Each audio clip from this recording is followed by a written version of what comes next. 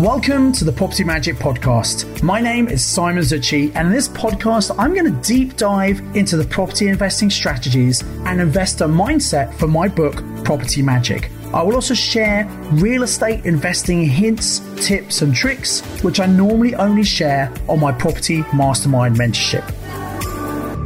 Hello, and welcome to episode number 99 of the Property Magic Podcast, which is all about observing the masses and doing the opposite. Most property investors just do what every other property investor is doing and wonder why they're struggling to find great property deals. To find really good deals, you need to think differently and you need to act differently from every other investor. Now, you will have heard of some of the things I'm going to share with you on this podcast today, but I thought it's really useful to summarize them in this way just to show you how you need to be different from other people. Now, I'm not sure where this quote of observe the masses and do the opposite comes from. I think Warren Buffett, the great US stock investor, might have said it before. I know James Caan, the UK entrepreneur, has certainly written an article about it. And more recently, one of my most successful students and graduates, Daniel Hill, the founder of Property Entrepreneur, is always talking about this, in particular during COVID, where most people panicked, but actually there were some amazing opportunities if you observed the masses and did the opposite.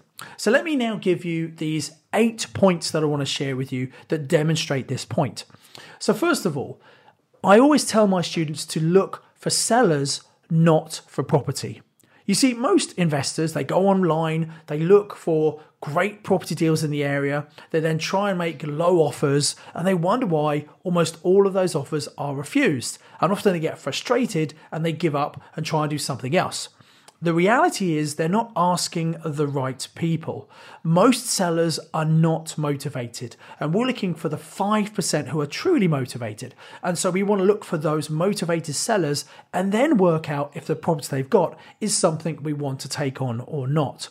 Now, one way of finding motivated sellers is actually advertising to attract those people to you.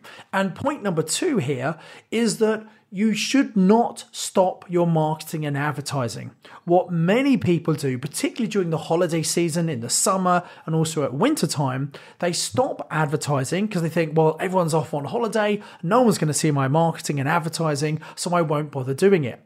That's the very reason you should be doing it, because not as many people are marketing during the summer, so you should absolutely keep up with your marketing activity, because then you will stand out from the competition who are not bothering to do it. So number 2, don't stop marketing and advertising looking for these motivated sellers.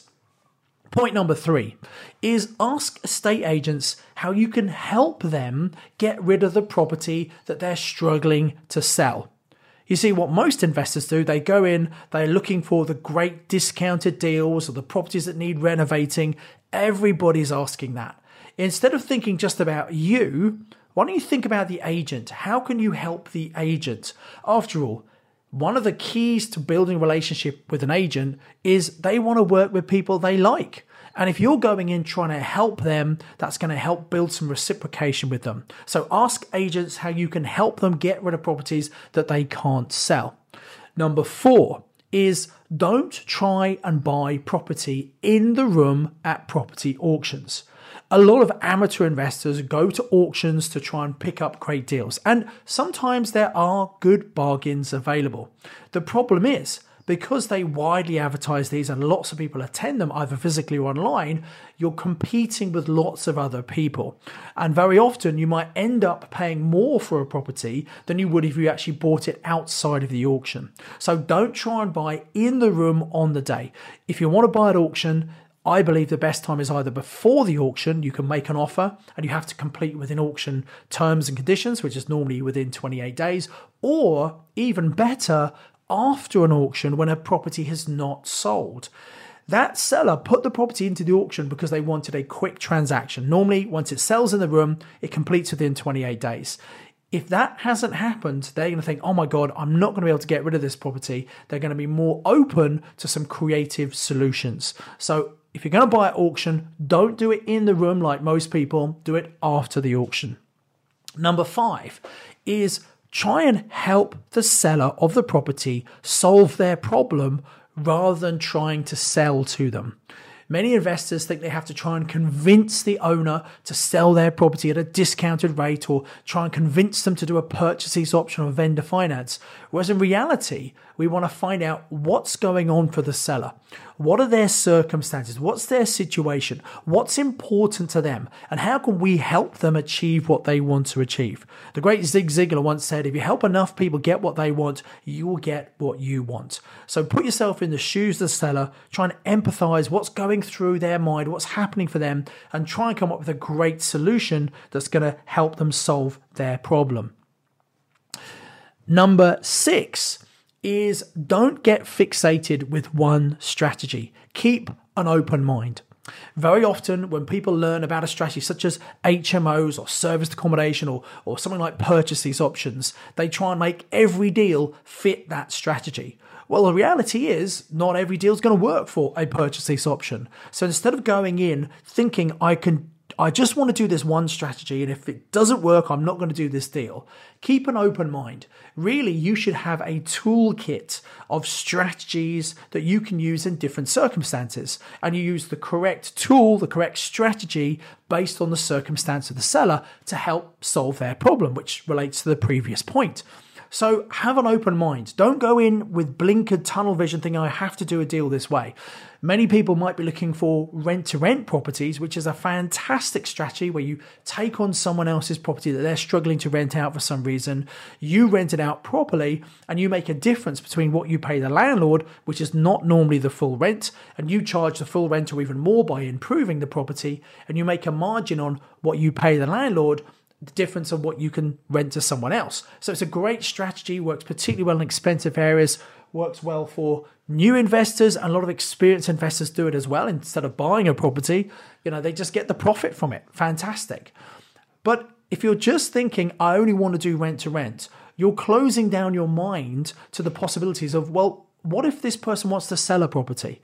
Now, you might think, well, I'm doing rent to rent because I don't have the money to buy the property, or, I don't have the deposit, or I can't get a mortgage, and maybe that's why you're doing rent to rent.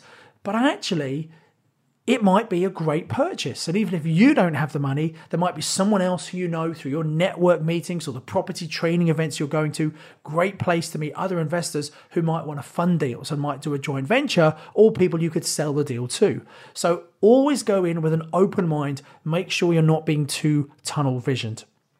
Number 7 is always follow up with sellers and estate agents after making offers.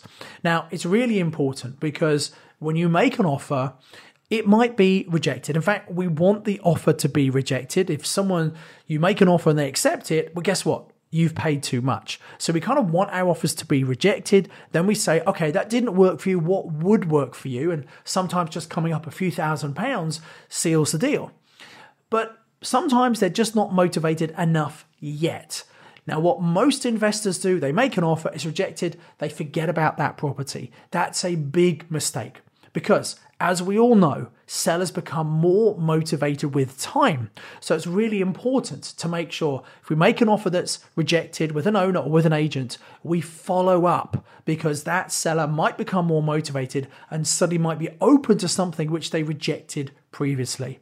And number 8 is you need to get your funds ready to invest. You will not believe the number of investors who I've told this to, and they might have equity in a property they're going to release, and they say, well, I don't really want to release the money and have it sitting in my bank costing me money because I've got to pay the interest. So what I'm going to do, I'm going to find a great deal, then I'll release the equity, or then I'll find a joint venture partner, and then I'll do the deal. The problem is it takes too long to release equity, or takes too long to find a joint venture partner, and that investor then loses that great deal. So my recommendation to you, which is what most people don't do unfortunately, is get your funds ready to invest first. If you are remortgaging a property, start the process immediately to get the money ready. If you are looking for funds from other people, joint venture partners or investors. Start looking for that money now before you find a great deal. So when you find a great deal, you can move really quickly. So this is all about thinking differently and acting differently from the average investor, because you don't want to be an average investor. You want to be an above average investor and get fantastic results. So just to summarize these 8 points for you one more time. First of all, number one, we look for sellers, not property. Number two, don't stop marketing and advertising. Keep it going consistently. Number three, ask estate agents how you can help them to get rid of property they can't sell. Number four, don't try and buy in the room on the day at a property auction. Number five, help the seller rather than trying to sell to them. Number six, don't get fixated with one particular strategy. Keep an open mind. Number seven, always follow up with sellers and estate agents because they become more motivated with time. And number eight, get your funds ready to invest. I do hope that there's been a useful summary of some of these points about how you can think differently by what everyone else is doing. Now, the next episode is our 100th edition, and I've got something very, very special planned for you. So make sure you look out for that next 100th edition coming out very soon. If you enjoyed this podcast, I've got a request and also a recommendation. The first is the recommendation. If you've liked it, why don't you subscribe to the podcast to make sure that you get notified every Tuesday when the next edition comes out.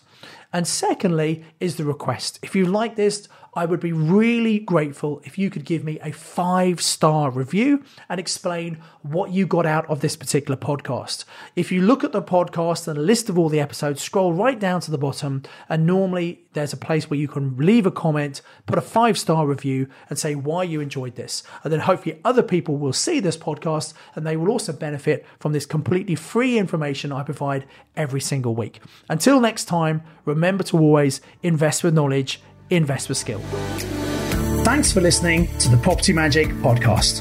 To get this week's show notes, please visit www.propertymagicbook.co.uk/podcast. You can contact me via LinkedIn, you can follow me on social media, and I highly recommend you subscribe to my YouTube channel to watch loads of valuable property trading for free. All of the details are available in the show notes. Until next time, invest with knowledge, invest with skill.